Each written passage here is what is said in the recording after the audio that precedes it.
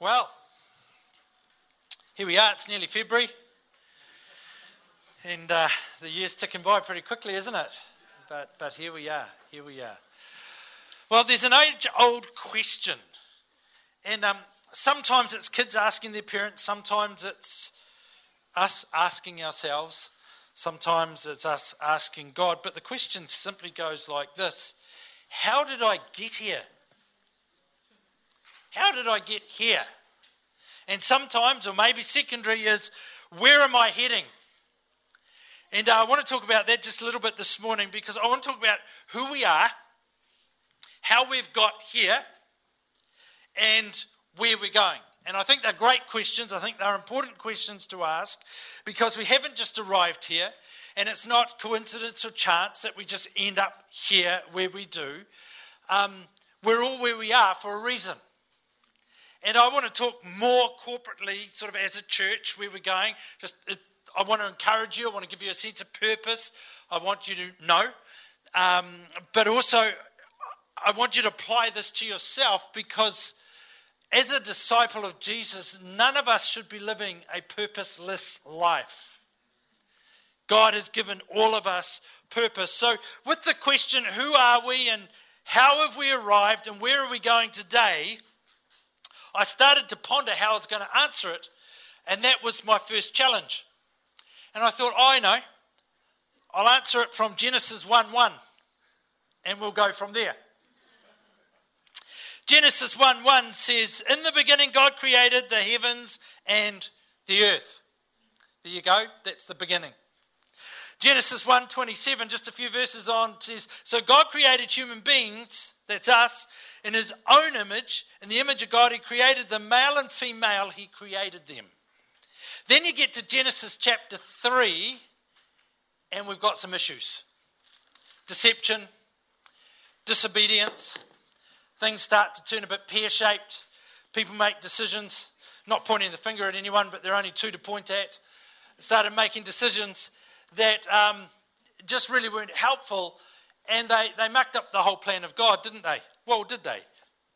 They certainly mucked things up. But what I'm encouraged by is, by Genesis 3, verse 15, God's already revealing to us that he's got a plan, he's got a purpose, he's not surprised, and he's got this thing under control. So people have broken the relationship. Only God can fix the relationship. And then in Genesis 3:15, and it's prophesying forward, of course, to Jesus, says, "He will strike your head and you will strike his heel."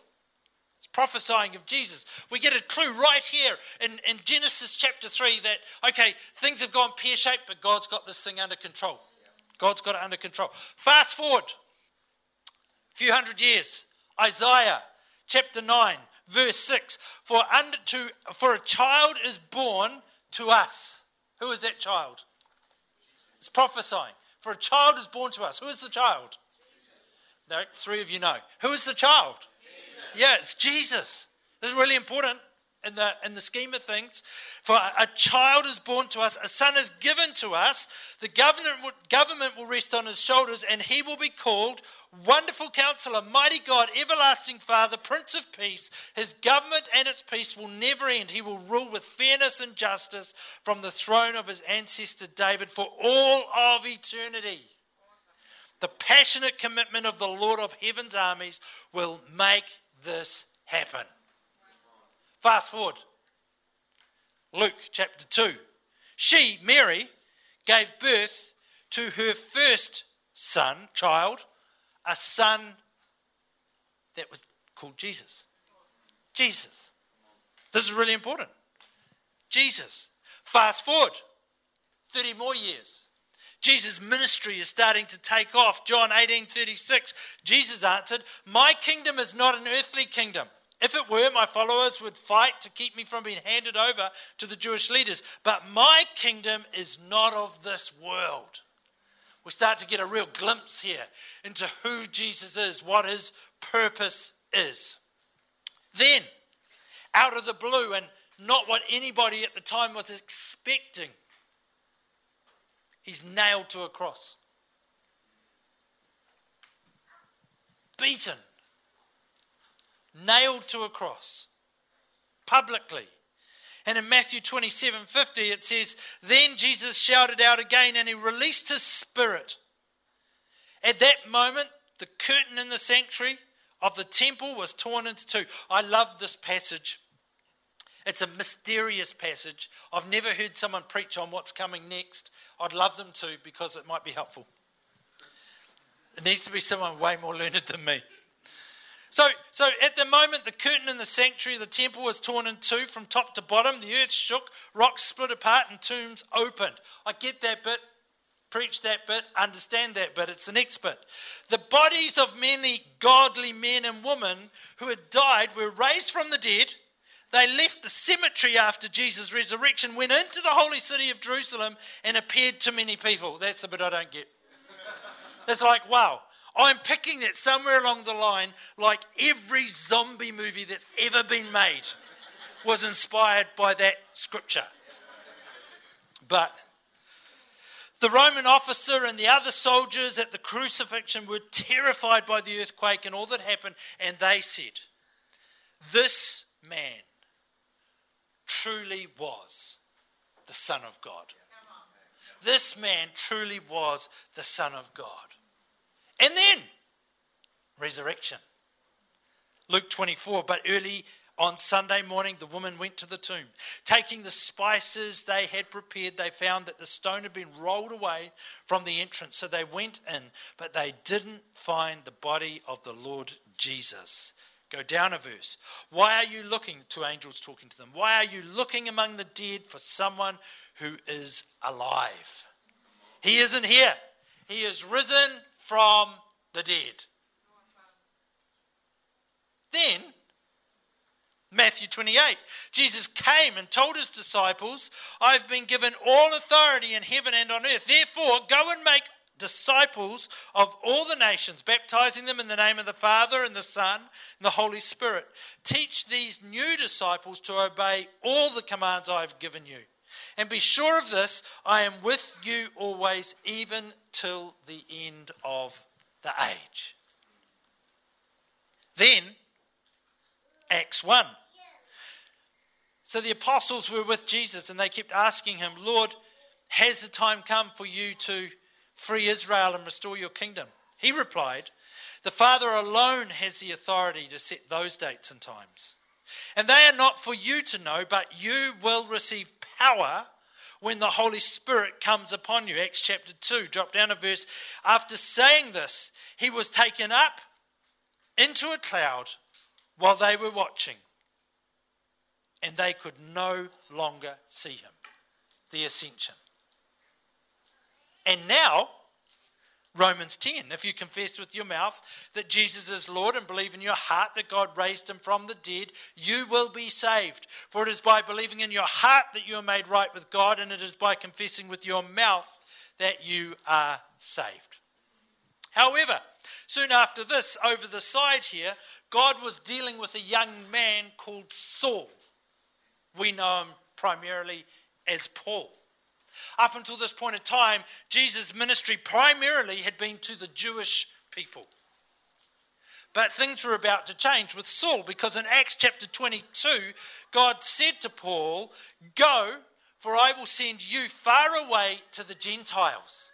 Gentiles is anyone who's not a Jew. I will send you far away to the Gentiles. And so the gospel went global. Fast forward. Now all of a sudden we arrive at 1904. 1904 to 1906, there was a thing that happened in Wales known as the Welsh Revival.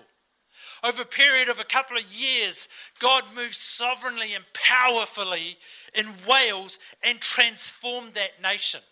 Hundreds of thousands of people were saved. Hundreds of thousands of people came into relationship with Jesus, and it so impacted the culture of the nation. It was incredible. Do you know that it was a rough culture in the nation, and it was a coal mining nation, and even the horses didn't know what the commands were that were being given to them because the language had changed so much of the workers. They were no longer cursing and swearing at the horses, and the horses didn't know what to do. Pubs emptied out because prayer meetings were happening.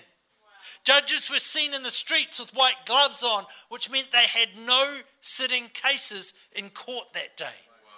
Nation was transformed. Out of that Welsh revival, a number of church movements were born. One of those was the Apostolic Church. Today, the Apostolic Church in New Zealand is known as Acts Church Movement, of which we are part of. It didn't take too long back then after the Welsh revival for them to belt the globe with the gospel. And sometime later they arrived, and when I say sometime, it wasn't that long, it's like 15 years or something, they arrived in New Zealand, other side of the planet. In 1940, there was a group of people that started meeting in Hamilton. The Apostolic Church was born in Hamilton. Fast forward. Now, that group of people, that church, I don't think there's any of them still here, that church is known as Activate Church. This group is still pursuing God's instruction to take the gospel of his kingdom to the very ends of the earth.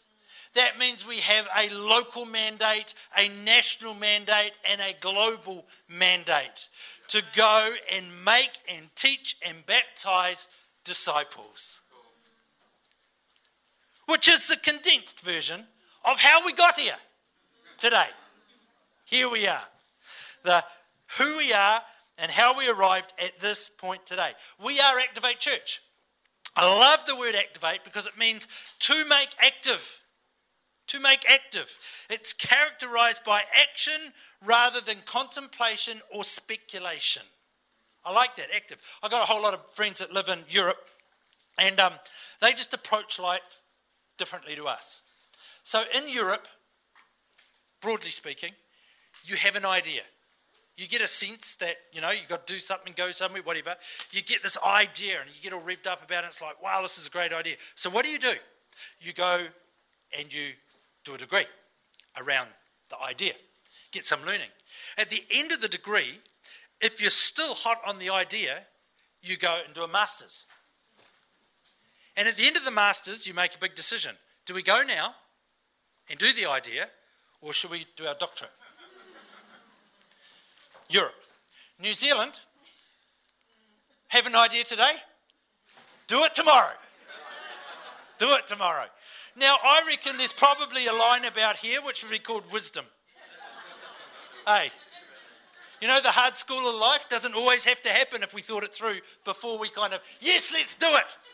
But that's the Kiwi way. Yes, let's do it. Let's do it. Activate Church. Do you have an idea? Kindy. That's a good idea. We could have a kindy here, I reckon. We could do that. Training. So our mission, our vision is to activate community transformation. Activating community transformation. And we understand in that true change, true transformation only happens through hard work. No, that's not right. Only happens through Jesus.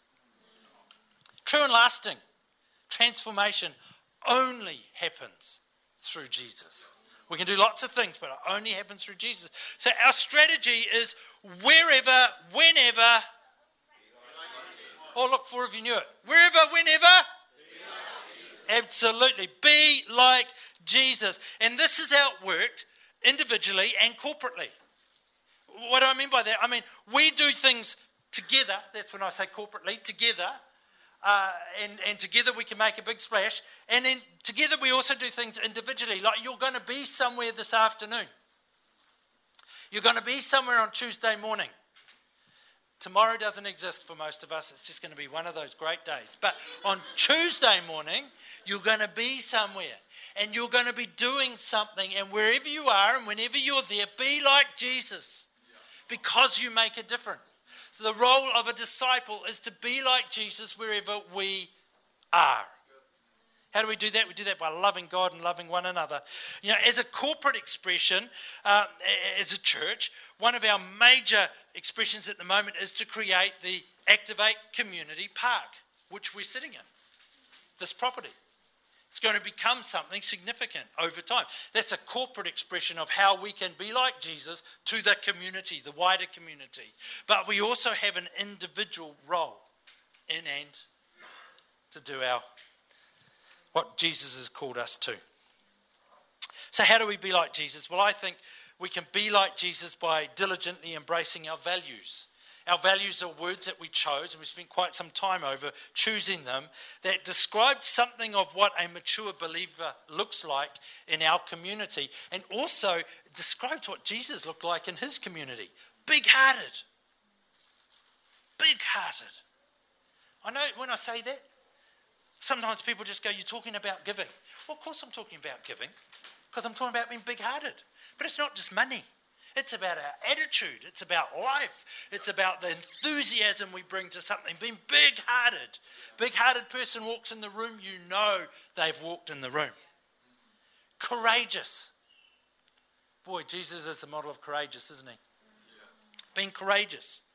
We step out by faith. It always takes courage. Being purposed. Kingdom-focused. And belonging, which Ruby talked about a little earlier. Belonging.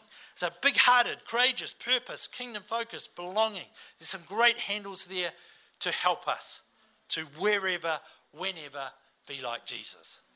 You all right? You still with me? Yeah. Great. Okay, so where are we going? Where are we heading? Well, together we are intentionally creating an environment, both physically and spiritually, where we can meet our communities and where we can meet our community's felt needs. Offering a place of hope for the people. People need hope. I need hope. You need hope. People need hope. And I think one of the marks of the kingdom of God is it offers hope to people. Again, creating environments, understanding that true and lasting hope only comes through Jesus Christ. We can do everything in the natural. But if we don't introduce people to Jesus, we've missed it. We've missed it completely. Because eternity only changes when people meet Jesus. And true transformation only really takes place when people meet Jesus. So we are establishing a physical place, as I said, in our Ruakura campus here. We're establishing a park that will meet the needs of the community and offer a place of hope, a place that is called Activate Community Park. Of course, we have other campuses as well. And the other campuses, our 4 pillars are at work, and we're impacting and want to impact the communities that we're in there more and more and more. But this will be our hub here. We've got 4 pillars that we want to establish on this hub. The first is faith. It's the key one, faith. The second is education. Third is medical. And the fourth is social services, social justice. There'll be other things happening and other things around, but as Activate Community, these are our 4 pillars that we really want to leave a mark, create a legacy for our city, for the nation, and for the nations to come. It's a big project. It's going to take a while. It'll be ongoing. And this year, I've personally got 4 goals. I'll just let you into them so you know. The first is I really want to see the church built. I really want to see the church advance. And one of the ways we're doing that this year is that we have brought together for the first time, certainly in my leadership journey, in a local environment, a Ascension ministry, Ephesians 4 Ascension 5-fold ministry team. You know, in Ephesians 4, it talks about the gifts given to the church, the ministry of apostle, pastor, teacher, evangelist, and prophet. Thank you. Thank you. You always get 4A. If there's 5, you're guaranteed to get 4. The 5th one always eludes you. And they're given to the church to bring the church to maturity. And I think we do quite well. We have people with different ministry or graces coming into our environment to encourage us and to sort of help us keep walking well. Classic is Steve and Sally McCracken, who are coming in a couple of weeks with their whole prophetic mantle. Wayne and Ruth Swift, they come in and they bring prophetic and also apostolic mantle. But this year, we've pulled a group together locally. And I'm so excited about this because, you see, the Ascension Ministries represent the complete ministry of Christ. And as we tease things out together, we're going to be able to bring a different viewpoint to things. And I really believe as a church, it's going to do us, it's going to do you a world of good. And it's going to help us advance. See, just one of the tensions I like, I'll just make it about a Sunday gathering. Let's say we're debriefing afterwards and we're talking about things and the prophet will go, "You cut the worship off too soon, Sheridan. If we had just pressed into God for another 20 minutes, heaven would have opened and everything would have changed. But over here, I've got the teacher and he's going, oh, you let that drag on a bit, Sheridan. If you just got into the Word of God and actually taught something, everything would have changed." And then so you put them all around the table together and we can wrestle these things out. That's just a funny example, really. But I'm really, really excited because as we come together as a team, let me just say that this team is not an elite group of people. This is the kingdom of God. There to serve. There to serve. And to help bring maturity to the body of Christ, which is all of us together. So that's happening. I'm really excited about that. The other thing is we're going to really want to complete the hub building across the way this year. Might not get the outside done, but the inside done. And that's going to be a great project. That building will have an auditorium in it, which is larger than this one. That's good, eh? Yeah, I can see that. Put a smile on your face. Yeah, it's an auditorium in there that will be larger than this one, and it's going to have some other spaces. We've got some really cool ideas. One of the things that we've got on the plan for over there, I'll just share this because there's some great creative thinking going into it, is in the kids' ministry area. There's facilities and rooms there that we've designed for young people who need low sensory environments. And I don't know anybody who's doing that anywhere. But it was one of the ideas that came up. We thought, wow, that is a need we could meet for our community that we can do while we develop it. So we're going to do that. That's pretty exciting, eh? That's cool. That's just one thing. Stage one of the park. We're actually going to start the park. It's going to be a bit of a process, because we'll get more of the property as time goes by. But we're going to do stage one, or I'm praying we're going to do stage one of the park. And the other thing I would really like to see take place this year, if at all possible, is I would love to see our medical centre on site. Hopefully, preferably in this building for a starter. But I'd love to see that, and I can see Claire sitting there and she's probably going, oh, you should talk to me about that first. But that's what I would love to see. So there's plenty to do. Heaps to do. No days when you wake up going, I wonder what I could do today. There's lots to do. And all of it is creating a legacy of hope for the people of our city, the nation, and the nations. You see, my dream is that what we're doing now will carry a legacy for generations to come. Generations to come. I was having a conversation with someone the other day and they said, well, what if the next generation come in and they decide that things need to change? And actually the pathway we've walking around needs to change a bit. And they might want to go, no, we're not doing that anymore. If that's the case, they will need to carry that, but we've given them an awesome head start. Just like we stand on the shoulders of those who go before us. Yeah? Great. So all of that, and then suddenly you end up at Revelation in the Bible. Not bad, gone from Genesis 1:1, now I'm in Revelation chapter 11:15. It says the seventh angel blew his trumpet and there were loud voices shouting in heaven. There's a lot going on in this, but I just love the next line. The world has now become the kingdom of our Lord and of his Christ, and he will reign forever and ever. I love that. The world has now become the kingdom of our Lord and of his Christ, and he will reign forever and ever. What's that tell me? That tells me that the Father will say when time's up. And until then, we got stuff to do. And we've got to keep doing the stuff. We've got to play our role as disciples and be fully engaged in kingdom advancement. Kingdom advancement is not an option when you're a disciple of Jesus. What it looks like is quite different often from one person to another. But it's not an option.